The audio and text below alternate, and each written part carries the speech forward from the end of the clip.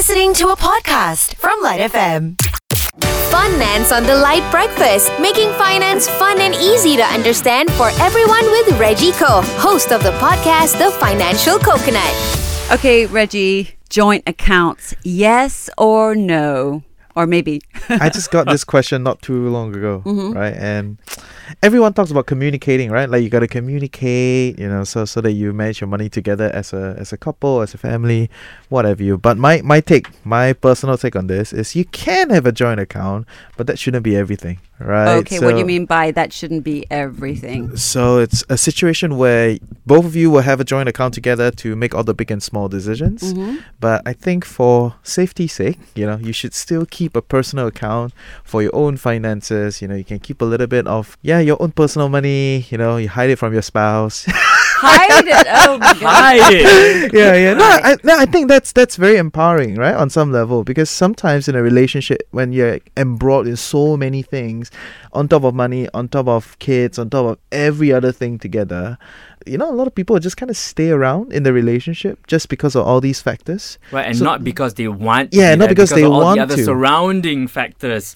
Exactly. So if we're thinking of joint account as a platform to kind of manage our finances together and grow together, well and good.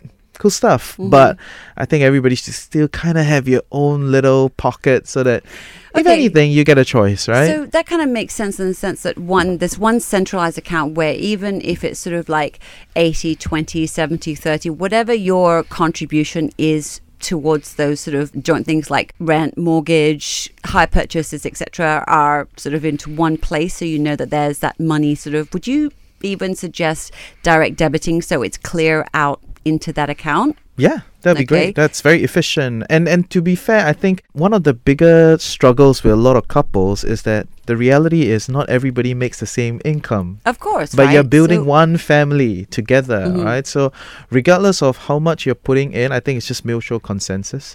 If you're contributing 30, your spouse is contributing 70, 60, 40, whatever, ultimately it goes into one account and it's spent as a family. I think that is still the golden strategy, right? But reality is it's not always that sweet, right? Yeah. No. So we go for that as the main strat, but I think everybody should still kind of keep a little bit of your own money just in case.